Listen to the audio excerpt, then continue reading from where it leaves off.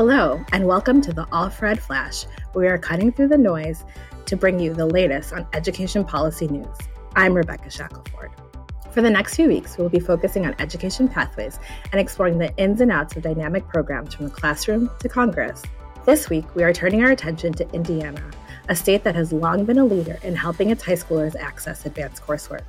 One of the ways that the state does this is through the Indiana College Core.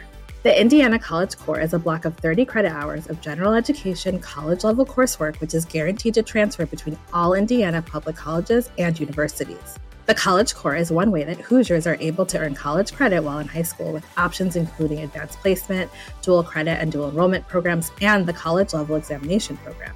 Some are even able to graduate from high school with 2 years' worth of college courses under their belts, streamlining their time to degree in college and saving their families much of the cost of a higher education.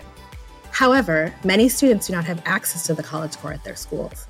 Thankfully, the Indiana General Assembly is considering an innovative bill called Higher Education Matters, or Senate Bill 8. A group of Republican senators, led by Senator Jean Lysing, proposed a bill that would require every high school to offer the College Core or create an implementation plan by the 2025-2026 school year. This bill has already passed the state Senate and is likely to pass the state House. Along with its high school provisions, it includes several other innovative measures, including establishing a reverse transfer policy, allowing students who transfer from 2-year to 4-year institutions before completing their associate's degrees to be awarded associate's degrees after completing certain credit requirements. This program would apply to students who earned their initial credits while in high school through dual enrollment or early college programs. We applaud Indiana's leaders in their efforts to ensure that more young people will have access to post-secondary education and more avenues to successful completion. We will keep you updated as the Assembly makes its decisions.